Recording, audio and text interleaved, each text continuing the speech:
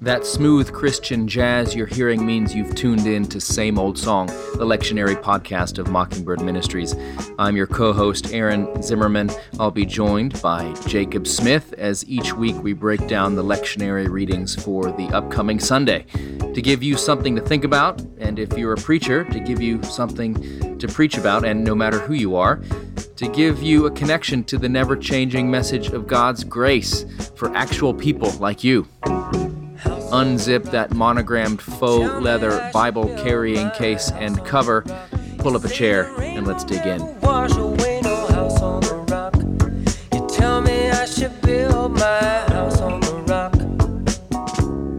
Well, here we are, Jake, for another episode of Same Old Song, or as I like to call it, The Sounds of Jake's Office. I was just listening to a recent episode, and I was like, Jake's chair needs some more WD-40. And then, but you know, you could be sitting on a cushion on a pile of feathers, wearing suede. I'm just thinking of very soft things that don't make a lot of noise. But the sirens, the dump trucks, it's unbelievable. Yeah. You live well, in it gives our show an earthy quality. I feel like we're the grittiest preaching podcast that goes to the lectionary. Absolutely. The grittiest podcast of two Episcopal priests going through the lectionary, based out of Waco and Manhattan. Yeah. We're clearly number one. We are the most gritty lectionary podcast, hands down. So, it gives it an earthy tone to it, and lets you know that we're real. We're real. There's some major street cred going on here. Yes, we are so real. Although this morning we're recording in the morning, so it's not the afternoon. A little peaceful outside. I mean, everybody's getting our morning best. We're at our freshest. We've not been hit by and drained by the pastoral duties which we must undergo every day. All right. know. You look good. I know the product in my hair is still working. So, but just coming out. So anyway, we are. Go ahead. Yeah, so how are you doing, Aaron? We are coming to the end of September. We're making our way into stewardship, and the season is stewardship for a lot of people. But nevertheless, we continue to preach through the lectionary. And so today our readings are Amos 6, verses 1a, don't go to B, and 4 through 7. And then we have 1 Timothy chapter 6, verses 6 through 19, and Luke chapter 16, verses 19 to 31. That's right. And so we begin with this short little passage from the prophet Amos. Why don't you tell us a little bit about him, Jake? What was what was he doing before he decided to get up in people's business? Well, I'm glad you asked, Aaron. Amos was a prophet. Basically, you read about him in the first chapter. Amos, who was among the herdsmen of Tekoa, and so he was a shepherd, and he was a man basically more comfortable in the hills. He was very country, but was called to the mean streets of Jerusalem and to prophesy to Judah. And he prophesied roughly during the reign of Jeroboam, and who ruled from 785 to 745 BC. And basically you have two kingdoms at this point. You have the kingdom in the north, Israel, which is also comes known as Samaria, which is the 10 tribes. And then you had two of the tribes, Judah in the south. And Jeroboam is sent to these kings, and he begins to do something very interesting. And as a prophet, he begins to see what we love to do is we love to categorize people. We love to say, those are the good people over there, and those are the bad people. And I'm definitely part of the good people. Amen. I'm much more pious on the outside. And what Amos does is he comes and he delivers a word to Judah, and he says, basically, you're no different than what's going on in the northern kingdoms. So it opens up with these words, there's the horn, alas, but that should be translated actually, woe. Woe for those who are at ease in Zion, and for those who feel secure on Mount Samaria. So you have it both, Judah and Samaria. You're no different. Yeah. It's not good guys over here, bad guys over here. You're no different. And this is really the beginning of the understanding of the human life, but by the grace of God go any of us, and that our life, I mean, Luther writes this in his first thesis, the entire Christian life is one of repentance and humility, because there's no difference. There's no good guys, there's no bad guys. Yeah, and that woe, it's not WHOA, like whoa, it's WOE. That word WHOA, though, there's major debate about whether it's WOAH. It's so frequently misspelled. Anyways, I'm just standing up there. That's kept me up at night. I know, I'm just taking a stand for correct spelling. But I think, so, yeah, this Mount Zion, Jerusalem, versus Mount Samaria, the Samaritans, the northern kingdom. Horeb. It's so fascinating to me that they clearly have this word that the judgment of God is the same on both. Nobody stands on a higher pedestal than anybody else. Everybody's lying on beds of ivory, which, as we know, ivory is super comfortable. Just a bunch of My favorite are the tusks. folks drinking wine from bowls. Yeah. It's like, I don't need no cup. I'm going to get me a big old salad bowl of wine. Yeah, that's the point. It's like you're not drinking out of a flute. Yeah. Your intention here is to get blitzed. Yeah. And so that's this is like Jersey Shore or whatever you want to talk. It's sort of like a life of having, like, partying and ignoring the plight of the poor. And there's also, we know, like, idolatry that's always going on with the people of Israel. So this is people ignoring the world around them, ignoring their own spiritual internal life, ignoring external realities, just kind of living in denial and numbing the pain and all that sort of stuff, and not grieved over the ruin of Joseph, not grieved over what's going on outside in the world. And there's this clear word from the prophet to them: wake up and see what's going on. They don't hear it. And we know that because by the time we get to Jesus' ministry, which is like 3,000 years later, they're still fighting this fight. They're still like, well, we're from Zion. No, well, we're from Samaria. And he has to speak to them. So I think, it says something about the ability of human beings to hold grudges and hold things that give us pride, make us feel better than other people. We can hold those things for a really, really long time.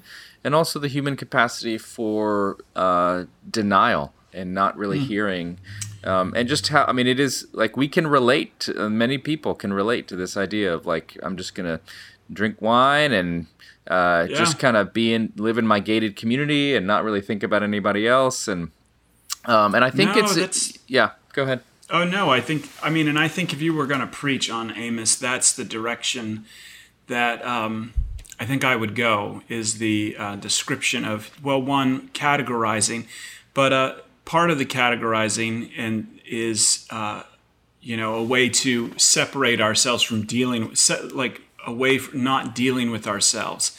And then also this whole thing of laying on beds, lounging on couches, drinking bowls of wine, playing idle music, etc., etc. All of this is a way to inoculate ourselves from the pain. And who doesn't inoculate themselves from pain? You talk to a lot of clergy. And we'd rather inoculate ourselves to the pain as opposed to, this great book by Graham Greene, The Power and the Glory, about a whiskey priest. And, and at the end, they're like, well, what's your deal? And he's like, I just cannot handle the weight of human sin. And it's like this real, it's real. And so, therefore, I think that the prophet Amos draws us to another, the one that Amos was looking forward to, the one who lavishes us with the wine of gladness, the cup of salvation, and where in that we find all of God's grace, all of God's mercy. And although we can't see it, behold, he makes all things new.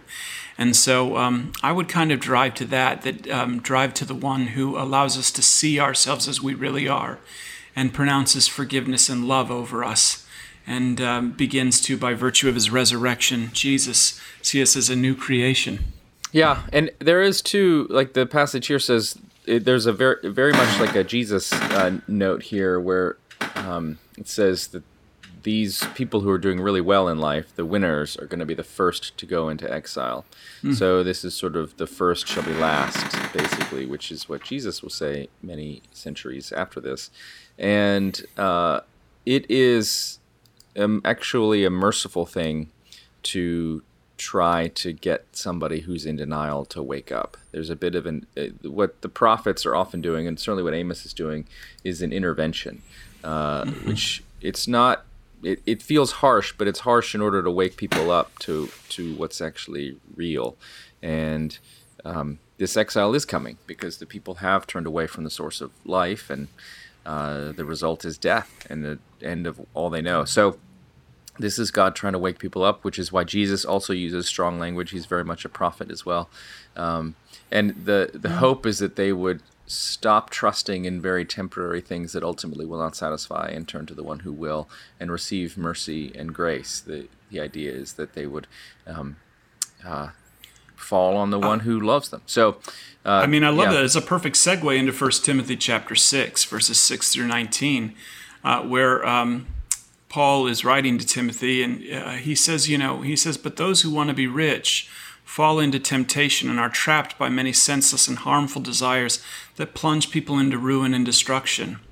For the love of money is a root of all kinds of evil, and their eagerness to be rich, some have wandered away from the faith and pierced themselves with many pains. And, I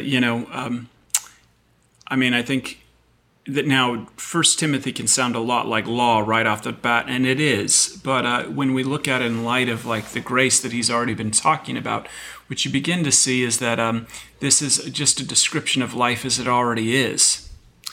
Yeah, that is exactly right. And, thank God that Scripture is so honest. It's not like a commercial for Kohl's or whatever, which just, any commercial is going to show people that are really happy. I mean, it's amazing.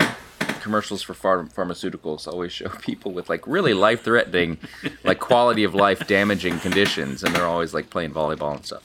So yeah, you actually have a colostomy bag. You're not playing football. Yeah. So commercials don't tell the truth about life, but the Bible actually does, and it is actually the more money, more problems, or no money, more problems. Basically, life is really hard, and many times the thing that we think will save us or make us happy won't.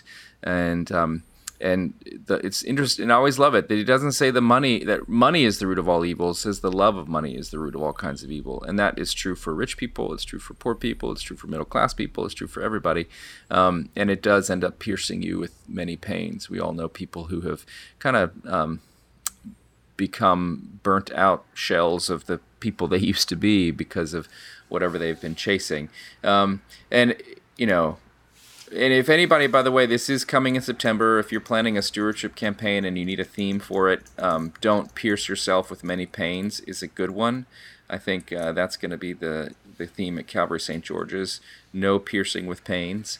Give your money to Jacob Smith and the work of God at Calvary St. George's. But I think this passage, again, it is all the readings from this Sunday are going to be very, very, it's all kind of heavy. We're going to get into the Luke 16, which is Lazarus and the rich man, and they're all about money. They're all about possessions. They're all about our relationship with our stuff, and it can feel like a lot of law. So I think it's important to remember a couple things. One, there's a graciousness in God being honest with us about telling us what no one else will, which is that material possessions and the chasing after money is a very dangerous dance partner, and it can destroy your soul. And so there's a good and loving warning there, just like any parent would tell their child not to drink the bleach under the kitchen sink. Hopefully you don't have it available there, and you have safety locks on your cabinets. But there's that sort of graciousness here. There's also, again, a description of what does the heart look like that has been loved and forgiven and set free from the need of all these sorts of things. The person who has been, because a lot of the chasing after all this stuff, it doesn't come from a place of health. It doesn't come from a place of feeling secure in who you are. It comes from a needing to prove oneself. It comes from all that sort of human ego trip stuff. And so if you are rooted in Christ, the work of the Holy Spirit in you is to begin to pry open your fingers from the death grip you have on your money, your possessions, and your need to kind of prove yourself and all that. So that's why in this First Timothy passage, he has this really good word: fight the good fight of faith, take hold of the eternal life to which you were called and for which you made the good confession in the presence of many witnesses. This is Paul saying, come back to the gospel. Fight the good fight of the faith. That's come back to the gospel. Don't go into the law. Don't go into proving yourself. And he says, pursue righteousness. Again, that's a righteousness that is given to us from outside of ourselves. Apart from us, yeah. Godliness, faith, all that. These are all gifts. So be open to the gifts. Take hold of the eternal life. That means, again, remember the gospel. Remember what you said. And he, of course, says that. Well, I love this where he says, and of Christ, who in his testimony before Pilate made the good confession. AKA, my kingdom is not of this world. Mm-hmm. This is not what it's all about. Yep, and he ends with this incredible vision of the King of Kings and Lord of Lords. It is He alone who has immortality and dwells in unapproachable light. So Paul here is zooming way out. Like here we are, all just kind of focused on what's in our what's in your wallet. But Paul says, zoom out, unapproachable light. This is who we are focused on, and that sort of puts a lot of things in perspective. And, then he kind of closes with, as for those in the present age who are rich, there are people in this little kind of, this little earth that we think is actually a big deal. It's just this present age. And there are people that are rich, but don't set your hope on those things. It's the uncertainty of riches. And this is, again, a good thing to remember. Anybody that thought cryptocurrency was going to solve all their problems, well, if you want to see an example of the uncertainty of riches, or the real estate market before 2008, all these sorts of things.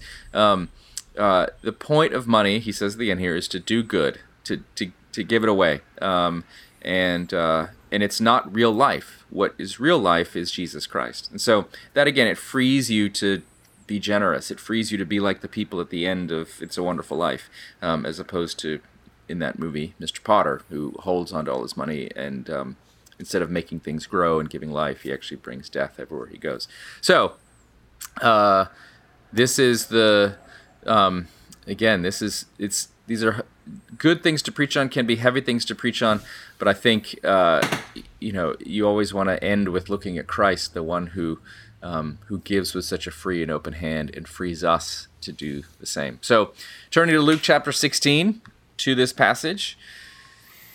It's intense. You've got this rich man dressed in purple, fine linen. He's, I sort of picture... I love that Jesus doesn't say this is a parable. So, Yeah. I picture here Lizzo when she appeared recently on SNL, all in Gucci, and all her backup dancers, all in Gucci. So, here this rich man is feasting sumptuously every day, and right outside of his gate is a poor man named Lazarus. For the record, this is what Amos is railing against. Yes.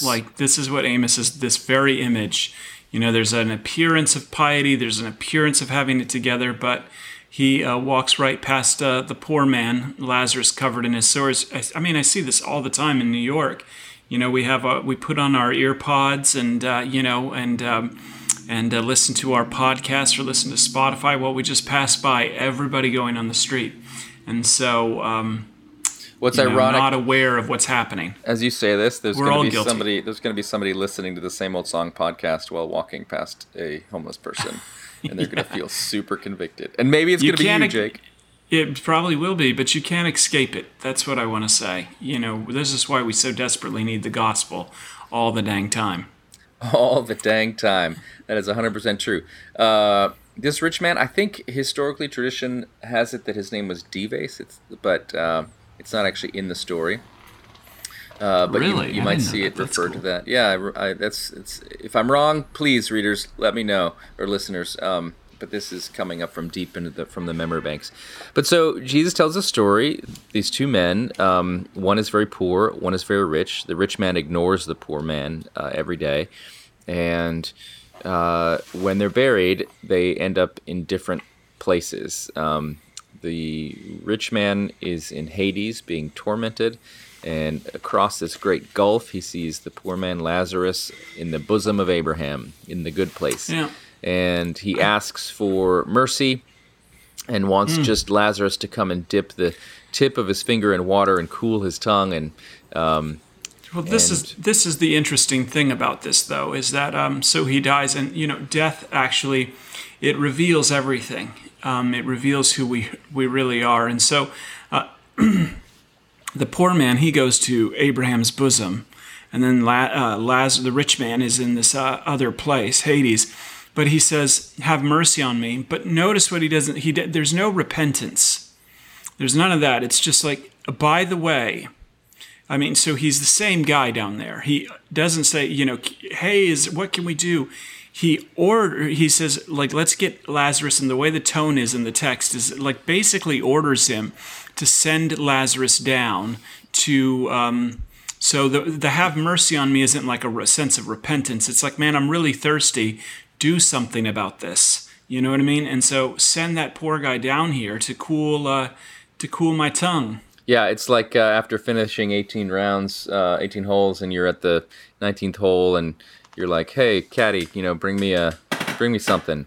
Yeah. And what's interesting is that he knows his name. The rich man he says like, "Oh, I see you, Lazarus." So we get the fact that he knew his name. He knew him. So it's not that he just like walked past and didn't see him. He actually knew who that was, and asks for Lazarus by name.